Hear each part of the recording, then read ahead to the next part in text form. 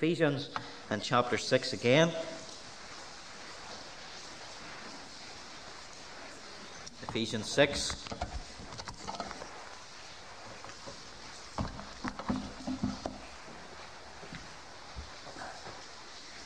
And just in case it is your first time here and you're breaking into the 33rd study in the book of Ephesians, why did you leave it this late to come now in number 33?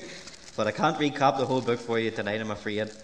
But let me just say that we are in a study on the armour of God, and this is our sixth study in the armour of God. And we've been looking at the 6 pieces of the armour that most of us are well known within chapter 6. But we are looking, and have been looking yet last week, and we'll be looking this week and in the weeks that lie ahead when I return. We'll be looking at this 7th piece of the armour, which is entitled All Prayer.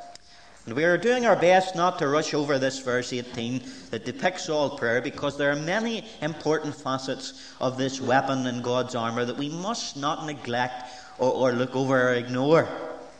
So last week we were looking at the first part of verse 18, which said, praying always.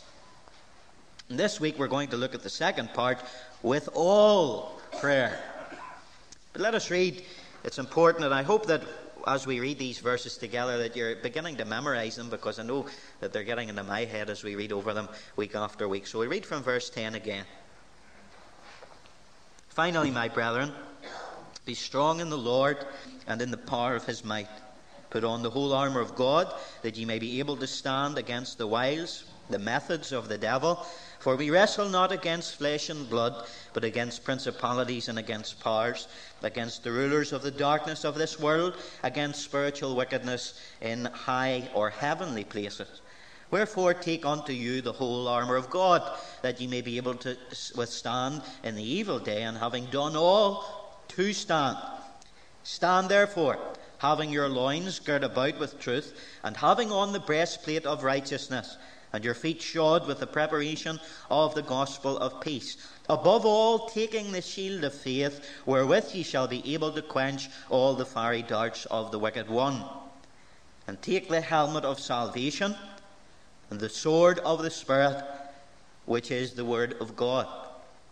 Praying always, with all prayer and supplication in the Spirit, and watching thereunto with all perseverance and supplication for all the saints.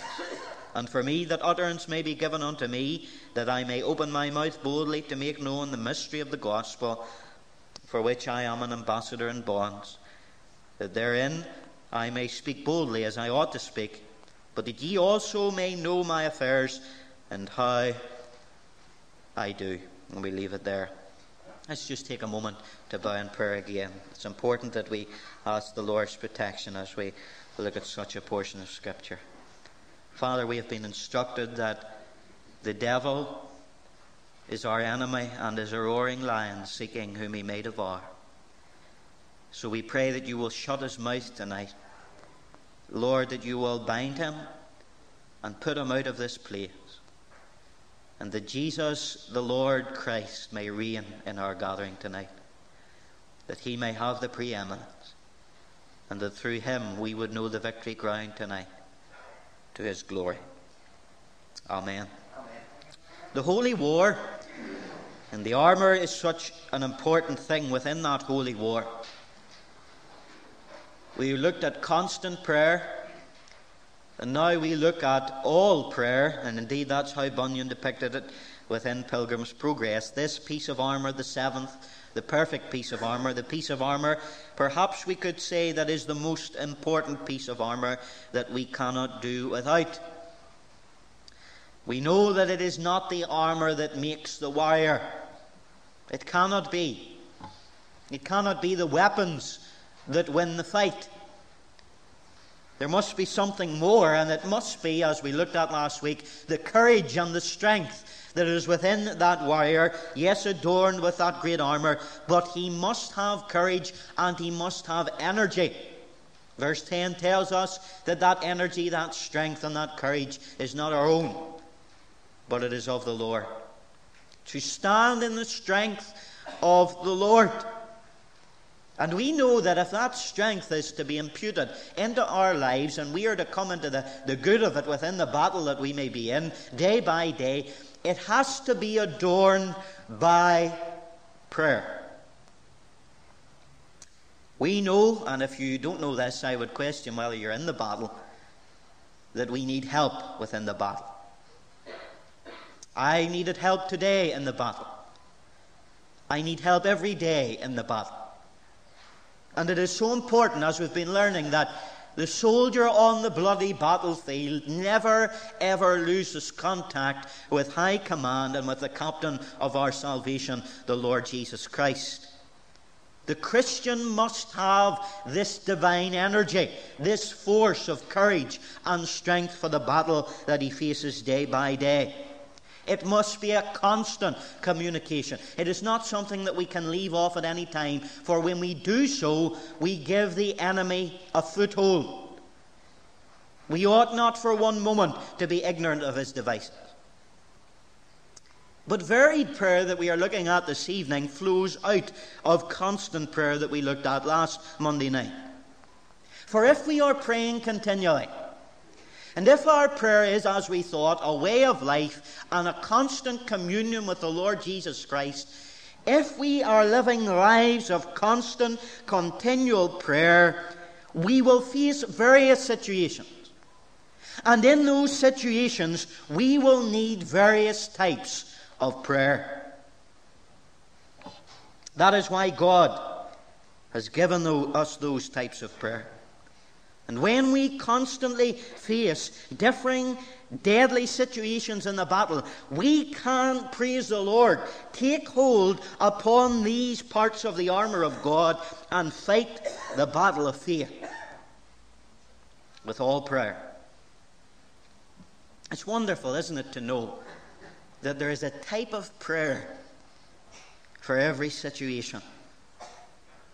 All that life can throw at us, there is nothing that is immune from the prayer that God gives us to use. And in the battle, if we are skilled in the art of all prayer and all the types of prayer that God has given to us, we will constantly, day by day, have the victory over the enemy. Now that is so important as we come to this study this evening. And I want to be as practical as I possibly can as we come to this second phrase in verse 18. And to do so, I'll be quoting from many writers and Christians of bygone days to show you this varied prayer that many of them used, and we find it within the Word of God. Look at the verse 18. Praying always with all prayer and supplication. Now that's what I want us to look at tonight. All prayer and supplication. Two types of prayer. All prayer and supplication. And I believe that Paul is differentiating, as you see on your sheet, from the first point and the second point. First of all, general prayer, which is all prayer. And secondly, specific, definite, direct prayer, which is described as supplication. Now let's look at the first, all prayer, which is general prayer.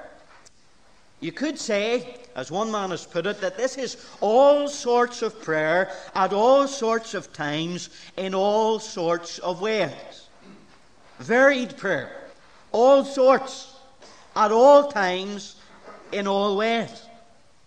Now if you think about it for a moment and you have a brainstorm about the different types of prayer that you can have, you will right away think that you can have public prayer, as we've had this evening, as we will have on Thursday evening, but you can have private prayer also in your home, and as the Bible calls it, the closet, where you shut yourself away with God, and it is just you and God and no one else, the hardest place that we can pray.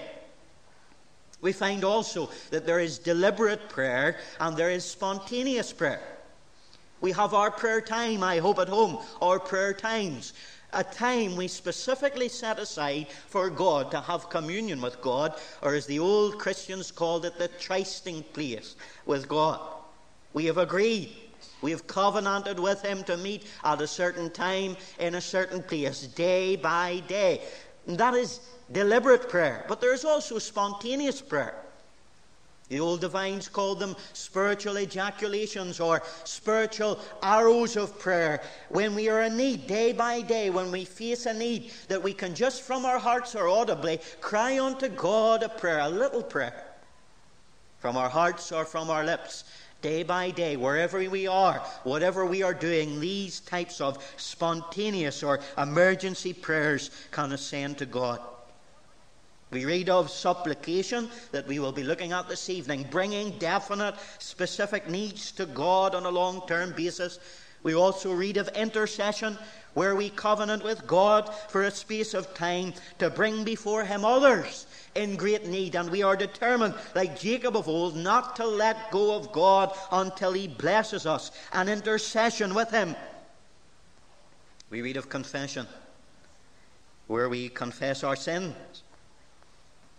If we are believers walking on to know God, we will know prayers of humiliation when our sins are brought before us, and when we lie low, surrendered and submitted to Almighty God. We find praise and thanksgiving. We find different factors in prayer. There's family prayer, and this is something that has fallen away in the recent days, the family altar, where father or mother brings together the whole family around the Word of God and around the throne of grace and seeks God. There's all types of prayer. Silent, audible, prayer around a meal, prayer in the assembly, arranged prayer, formal prayer, informal prayer. You see all the types of prayer, and it's all incorporated in that one statement, all prayer. It's general. It's all-encompassing. It's the panorama of all types of prayer that we can come to God with. And as we think of that this evening, if we are only praying and asking God for things, we lose out tremendously. For we're not using this weapon of all prayer. This word prayer in verse 18, it represents our approach to God in general. It encompasses the first 7 points on your sheet. Look down at it. All prayer, praise, confession, waiting on God, scripture praying, intercession, singing, and listening to God.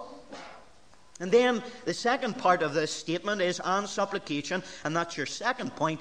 As some translations puts it, requests, a special form of prayer called supplication, whereby we bring specific needs toward God, and we hope and we cry to get specific answers from Him.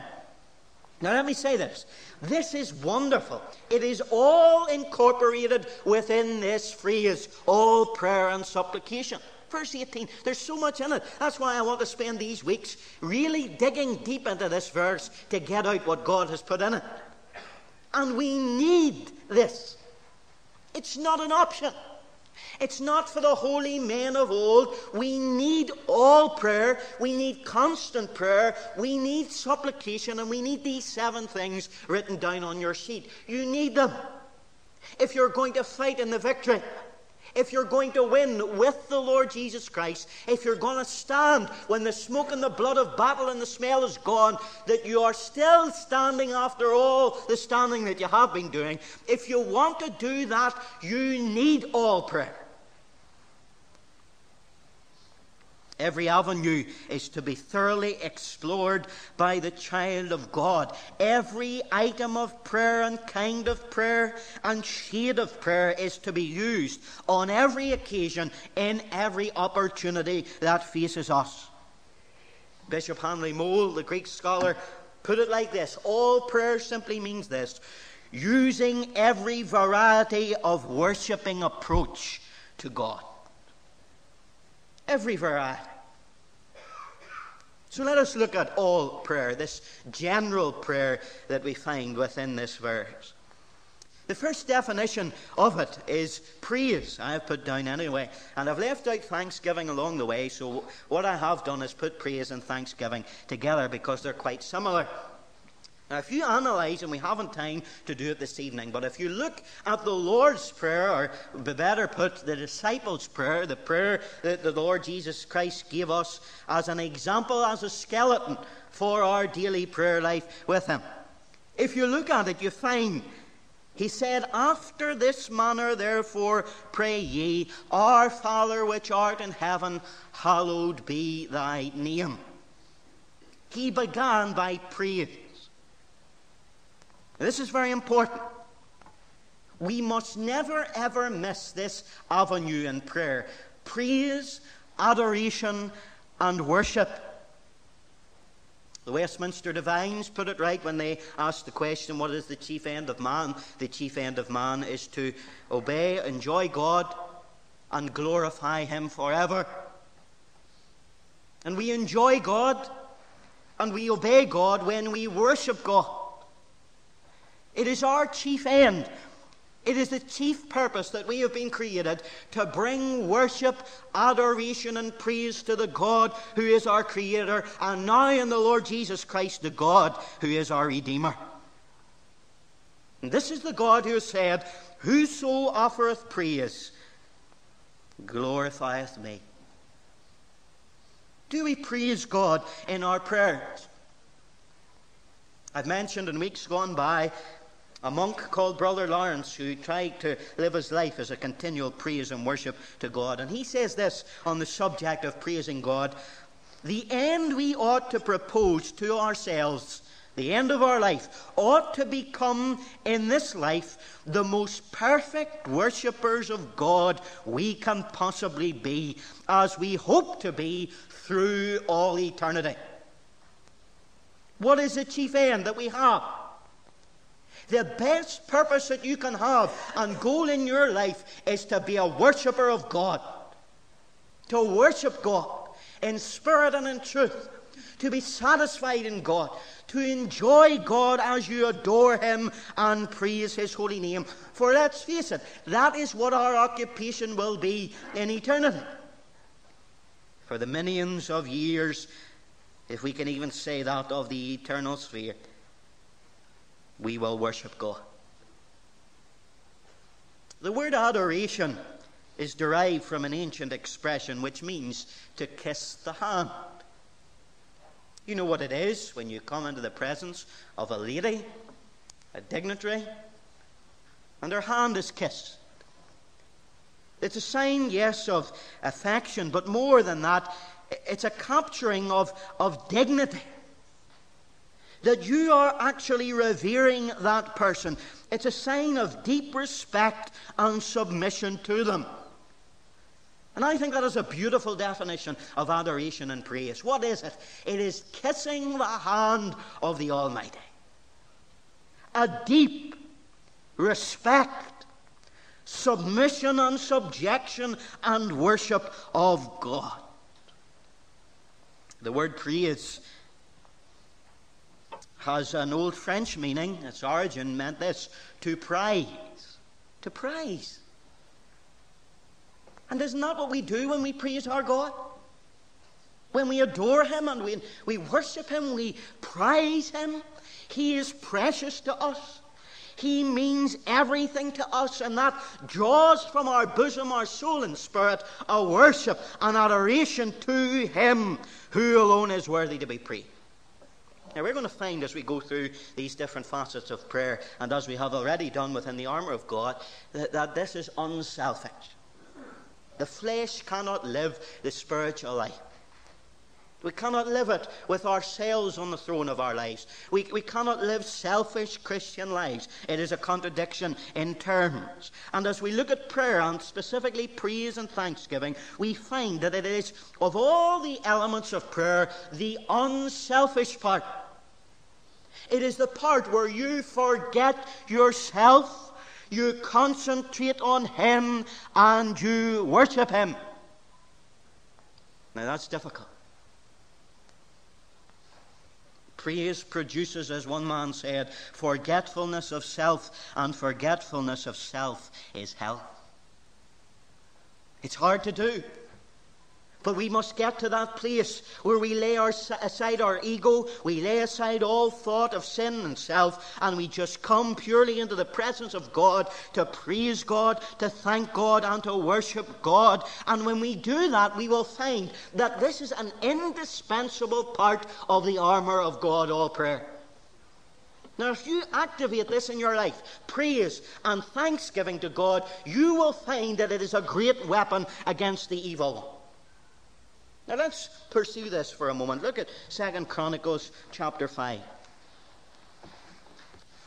2 Chronicles chapter 5, and we see an example of that here in the Old Testament. And we have here the dedication of the temple by Solomon.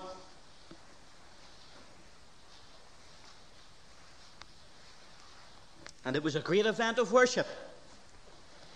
And in verse 13 of 2 Chronicles 5 we read this: "And it came even to pass, as the trumpeters, the singers were as one, to make one sound to be heard in praising and thanking the Lord. And when they lifted up their voice with the trumpets and cymbals and instruments of music, and praised the Lord, saying, For he is good, for his mercy endureth forever, that then the house was filled with a cloud, even the house of the Lord, so that the priests could not stand to minister by reason of the cloud, for the glory of the Lord had filled the house of God." Praise and thanksgiving bring God into the presence of his people. D.L. Moody, the evangelist, as he was preaching on that passage that we've just read, said this: "Solomon prevailed much with God in prayer at the dedication of the temple, but it was the voice of praise which brought down the glory that filled the house." That's what brought God's glory down. When men, and indeed with their instruments, praised God and thanked him, the glory of the Lord filled the place. Praise is a great weapon against the enemy. Satan hates the prayer of praise.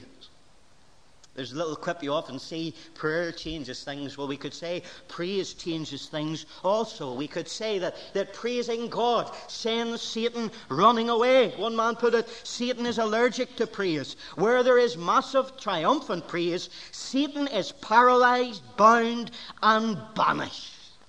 Do you want to get rid of the devil? Praise God. Praise him with your whole heart, with your soul and spirit and mind and body. Praise him as a whole person, and the devil will flee. For God inhabits the praises of his people. We've seen already that prayer is the weapon whereby we bring God onto the battlefield. Literally, isn't it? It's how we bring God into our life situation. And one of the greatest ways of doing that through prayer is through praise. When God comes among his people and all else is pushed out. It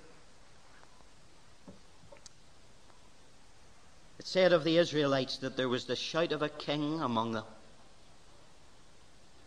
The shout of the king, sadly, has died down. As one man put it, Mr. Hallelujah and Mrs. Amen have all died. They've all gone. But if we read the book of Psalms, we read of great praise of God, prayers full of praise and thanks, all pointing to their great God. And the miracle of the Psalms is this: most of them are coming from a position of answered prayer. Many a psalm, David or another psalmist begins by trailing out all his sorrows before God, all his enemies, his sicknesses, his weaknesses, his sins. But then, just like a beautiful piece of music, that lower note comes to a change. And then there is a great crescendo as God comes in and answers.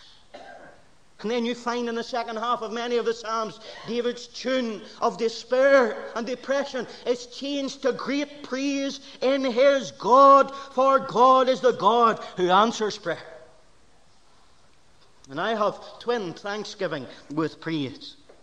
And thanksgiving is quite similar. Many say that thanksgiving is gratitude, and that's true in a sense, but not so accurate, in that gratitude is something that wells up within us, at times involuntary. It can stay within us. We find gratitude within us, and many would not know. But thanksgiving is gratitude expressed. Thanksgiving is that gratitude voluntarily expressed outwardly and orally to the God whom we are thanking. It is giving out something to God, something positive, something active. We have gratitude and thanksgiving when we meditate and contemplate the great things that God has done for us.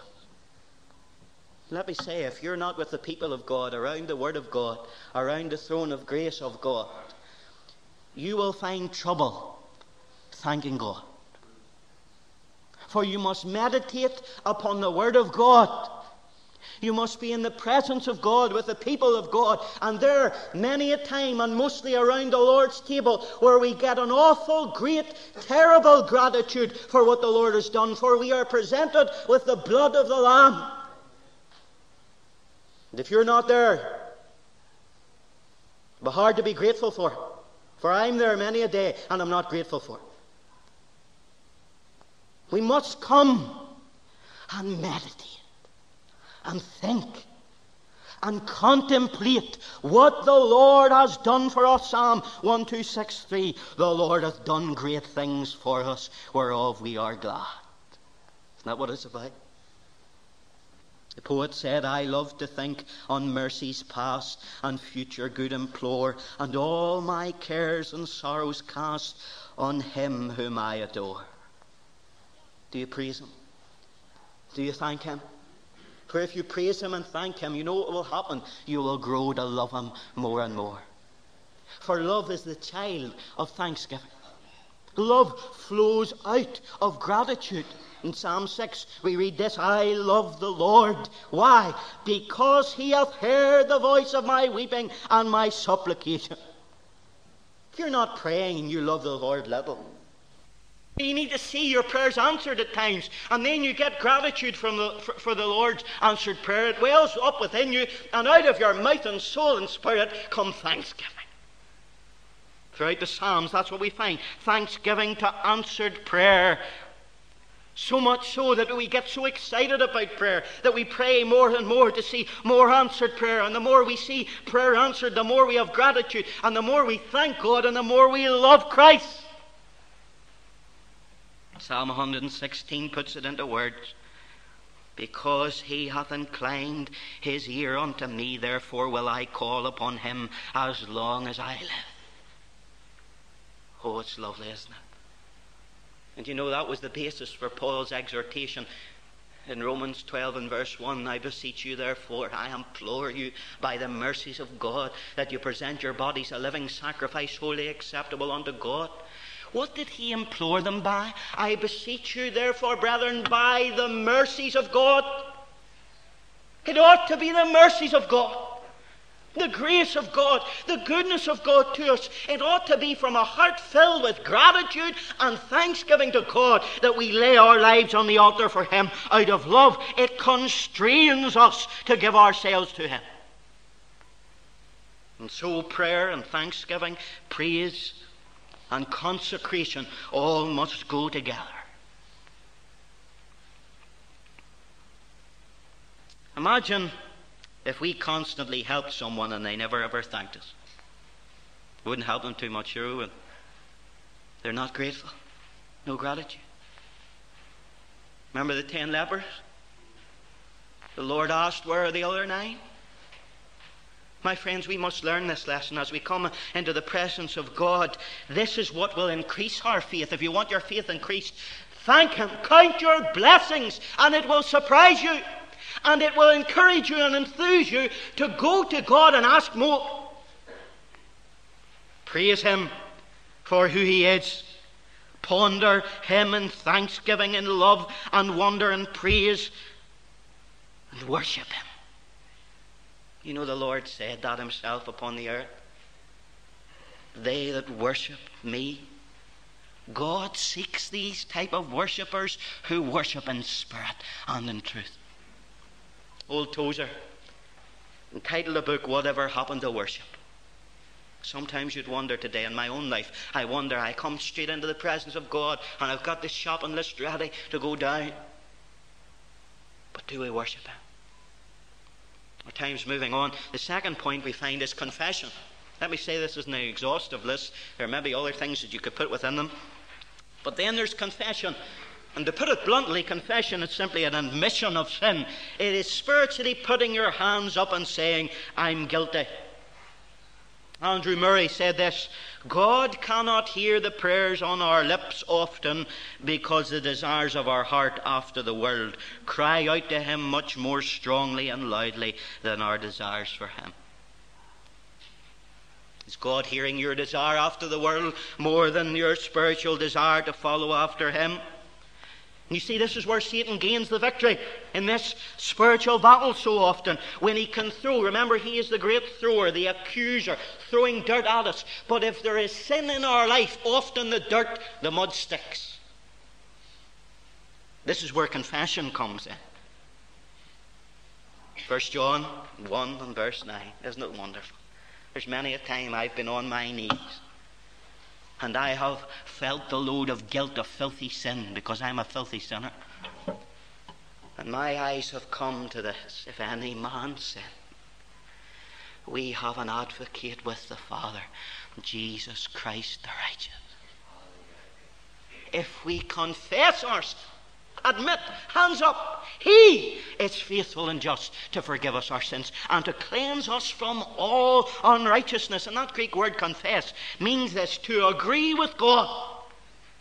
It's not coming to get your sins forgiven again. Your sins have been forgiven when you came to Christ. Past, present, future. The blood of Jesus Christ goes on cleansing us. But if we live with unconfessed sin, it will hinder our fellowship and our power with God.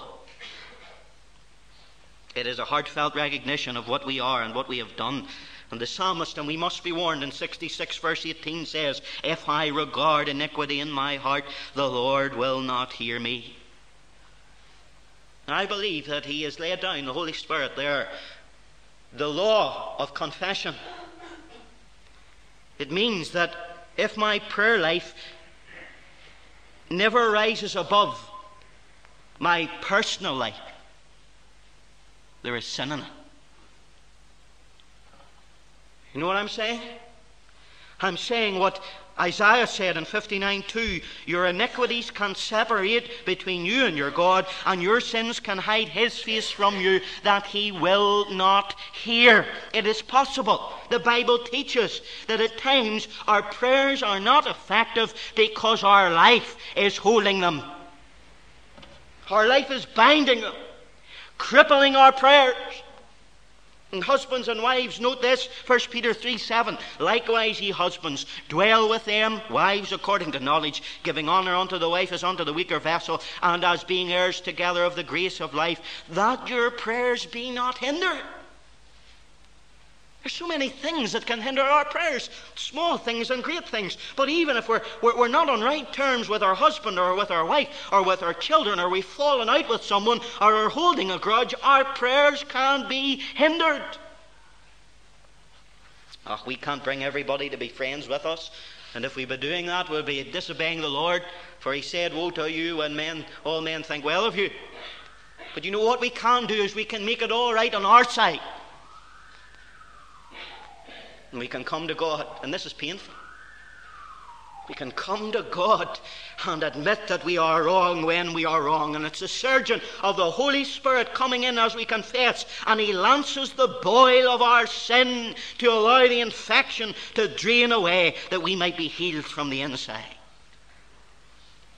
The man was right when he said, before you pray for a change of circumstances, you should pray for a change in character. Yes, prayer changes things, but you know what prayer changes most of all? You. For it brings us into line with who God is. But thirdly, we praise, we confess, and we wait. Waiting on God.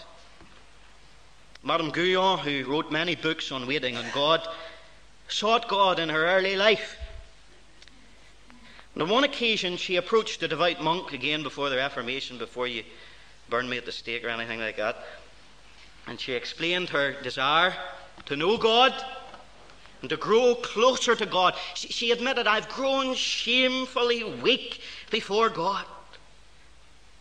And after hearing her story, the monk declared to her, listen, your efforts have been unsuccessful because you have sought without, outside only, what you can find within. Accustom yourself to seek God in your heart, and you will not fail to find him. And for her, that was the introduction to waiting on God. And when you look at all the great saints of God in the past, within the Word and within church history, you find that all of them set aside time to wait silently in the presence of God. People ask me, what is waiting on God? Well, first of all, let me say that it's Scripture. You find it in Psalm 52:9, I wait on thy name. Psalm 62:1, my soul waiteth upon God.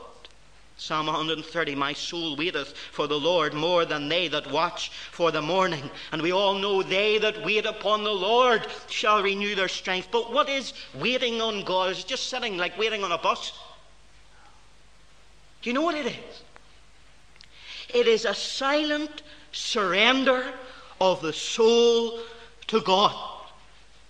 It's not daydreaming, looking out of a window or drifting in your mind, but it is sitting silently loving God and allowing God to love you.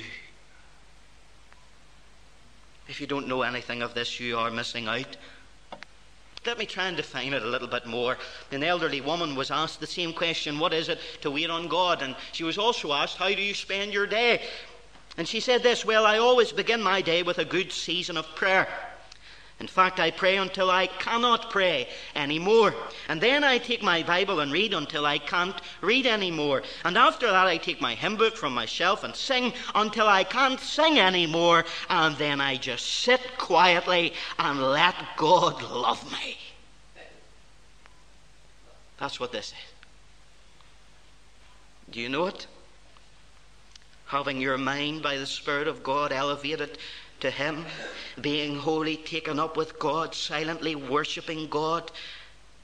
This isn't praying to get things. This is far beyond that. This is coming to the point of prayer where you're not looking to get answers, but you're looking to get God. That's what it's all about. To meditate upon him, to think on him, and to sit silently without mouthing or talking or preaching through your prayer, and to just sit with God. Like the little boy who went into his daddy's office and bumped his head and fell over and made a noise, and he walked over to his daddy's office, gazing tenderly through his loving eyes, and said, Daddy, I'll sit still all the time if you will only let me be here with you. That's what it is. Sitting silently in God's presence so that he'll just be with you. I can't explain it. That silent, intimate love exchange between us and our Father that we are sharing in, that was the silent love exchange between Father, Son, and Holy Spirit through all eternity, and we are in Christ, and Christ is in God, and we can enter into that fellowship. But friends, if you are not waiting on God, you will know nothing of it. If you rush into God's presence and open up a prayer book and go down all the list and do your reading 2 chapters a day and all the rest, and then go to work and forget all about it, that is not this life of communion with God we are talking about. We're talking about what Andrew Bonner wrote in his diary when he said this, some have the beauty of the rose of Sharon, and there are others who have the fragrance too. I spent 2 hours today in prayer seeking that I might have the fragrance. Do you have the fragrance? Are you even like him? But oh, to have the fragrance, to be seen to be with the Lord, to come down from the mount of meeting like Moses with our faces shining, that men and women and boys and girls and all that come into contact with us can see that we have been with Jesus. Oh, it takes patience. It doesn't come to a busy life, a life that is laden down with service, that is just carnal of the flesh, but it will take patience till our hearts are tuned to prayer, till we know that we are heard with God, until we receive the answer. It will take practice. But fourthly, Scripture. I feel we're not going to get through all of this tonight, but I don't want to rush over anything. You know, the Bible is our prayer book. The Bible is the book of prayer that we have, and it is the only place that we are taught to pray, and it is the time when we pray God that the Word of God will become part of us. You know that, don't you? That when you hear a message like this tonight or on a Sunday, or you read a spiritual book or something like that, or listen to a tape, that will not change your life unless you actually put that into your life by prayer. Where you recognize before God, confess your need, and ask Him for the grace through the Spirit to do what He has told you to do. And that's quite simple. It's spiritual basics. Romans 10 and verse 17. Listen, faith cometh by hearing, and hearing by the Word of God. Now, reading books on prayer is good. Do it. But reading books on prayer will only stir you to pray. Hearing messages on prayer may stir you, but the Word of God gives us faith. For faith cometh by hearing, and hearing by the Word. And if we get into the Word of God, we will get faith to pray to God. George Muller, that great man of faith, opened the Bible every day and would never pray to God unless his Bible was open. He said that the secret of receiving answers to prayer lay in how the Christian applied the Word of God in prayer. Spurgeon said, every promise of Scripture is a writing of God, which may be pleaded before God with the reasonable request, do as thou hast said. The Creator will not cheat the creature who depends upon His truth, and far more the Heavenly Father will not break His word to His own child. Wasn't it Spurgeon wrote that book, the checkbook of the Bank of Faith? To write the checks from the promises of God's word and to cash them in heaven's bank. And God says He will supply. He will supply. There's a guarantee on that check, on that note, that God will give us what He has promised. We must use prayer in Scripture. Take a psalm. That's what I often do, a psalm during the morning, and go through verse by verse and just praise God through it. Then fifthly, intercession. And to put it bluntly, intercession is praying on behalf of others. It means to intercede, to mediate, to come in between. And it's more than that. It's earnestly appealing for another. It's a good occupation because it's our Lord's present occupation. It was His occupation in that great high prayer that we find in the book of John 17, where He prayed for His own. It is always Christ's occupation, and it ought to be ours to intercede for others. We were all prayed for at some time, weren't we? Indeed, prayer was a part of bringing us to Christ. God saved us, but prayer was part of the mechanism that brought us to saving faith. And all of us cannot preach, all of us cannot be missionaries or evangelists, but all of us can pray and intercede for others. And as Ian Bound said, this is the soul of a man stirred to plead with God for men. He said, didn't he, that it's a good thing to talk to men about God, but it's a better thing to talk to God about men. And that's the key of freedom. It's the key of freeing others from bondage of sin. And if you want someone saved, my friend, and you're not praying, you may forget about it. Get on your knees. Pray. Claim the promises of God. Remember what God said to Abimelech about Abraham? Abraham is a prophet, and he shall pray for thee, and thou shalt live. A.J. Gordon said about this praying and interceding in the battle, we have authority to take from the enemy everything he is holding back. Isn't that wonderful? We are on the victory ground. He's not. And we have authority in prayer and through the Lord Jesus Christ and His blood to claim back what is His. And he says the chief way of taking is by prayer. 4 times in his epistles, Paul says, making mention of you in prayer. And that's making mention, not just saying, Lord bless all the church. Making mention of them, as indeed he made mention within his epistles. In the battle, intercession will bring victory to your life. You know, sometimes we're selfish, and And I think this way, I have so much to pray about me. I have so many problems and things to be done, and sometimes I never get time to pray for anybody else. That's wrong. You know why? Because Job, you think of the situations that Job found himself in, health-wise, spiritually, and even his friends and his wife turning against him. But in Job 42 verse 10 it says this: the Lord turned the captivity of Job when he prayed for his friends. Also the Lord gave Job twice as much as he had before when he prayed for others. Then sixthly, singing. This is a strange one, perhaps you think. But singing is a gift from God. And as Luther said, the gift of language with the gift of song was given to man that he should proclaim the word of God through music. Now here's the question: do you praise the Lord in singing? Do you? Oh, we did it tonight. I'm not talking about tonight. I'm talking about at home. Do you praise the Lord in song at home? The psalmist said in 100, serve the Lord with gladness, come before his presence with singing. Remember Mary Slessor, that missionary to China? You know what she said? I sing the doxology and I dismiss the devil. That's the battle. Sing the doxology and dismiss the devil. Amy Carmichael, a missionary too, concerning song, said, I believe truly that Satan cannot endure it and so slips out of the room more or less when there is true song. Prayer rises more easily, more spontaneously after one has let those wings, words and music carry one out of oneself into the upper air. Do you sing in the presence of the Lord? In this book, in chapter 5 and verse 19, we are told to admonish one another and indeed praise in psalms, hymns and spiritual songs. We find in 2 Chronicles chapter 20, King Jehoshaphat, faced with all his enemies, prayed to God and brought the people together in prayer and fasting as the nation of Judah. And they went to the front line of the battle and they found that the enemy was defeated. Why? Verse 22, and when they began to sing and to praise the Lord set ambushes against the children of Ammon.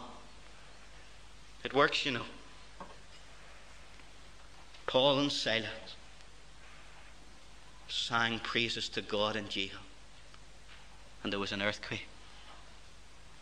And finally, and with this we will finish, listening. We're all good at talking, aren't we? And I'm the best one. We all love to be heard. But the Lord gave us 2 ears, didn't he? And 1 mouth. And you know this is part of prayer. Ecclesiastes 5:2. Be not rash with thy mouth, and let not thine heart be hasty to utter anything before the Lord. For God is in heaven, and thou upon earth. Therefore let thy words be few. Sometimes our prayers can be all one-way traffic, can't it? It's a speech. It's not a conversation. It's not a dialogue. But God, through Paul to Timothy, said, study to be silent. Can I ask you to do something? See, the next time you pray, and I hope it will be tonight, don't make it too noisy for God to speak. But be like Elijah, and in the stillness, without uttering a word, listen for the still small voice of God. The voice of God in your spirit. The price will be silence and self and maybe time to sit there for a while. But F.W. Faber, the great poet, said this. Listen as we close. Whenever the sounds of the world die out in the soul, then we hear the whisperings of God. He is always whispering to us, only we don't always hear because of the noise, hurry, distractions which life causes as it rushes on. Do we praise him? Do we confess our sin?